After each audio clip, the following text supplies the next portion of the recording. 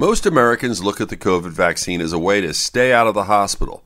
The reason people think this way is quite simple. With the hospitalizations of millions and deaths of hundreds of thousands, the emergence of the COVID vaccine dramatically reduced these numbers in those who chose to be vaccinated. For those not vaccinated, the risk remains. In recent months, we have learned something new. In the group of people between 18 and 40 who are far less risk to be hospitalized, the risk of long COVID remains. The vaccine dramatically cuts down the chances of not only infection, but long COVID as well. The word needs to reach young adults that holding off getting the vaccine could have long-term implications. With your health, I'm Dr. Brian McDonough on 1010 Wins.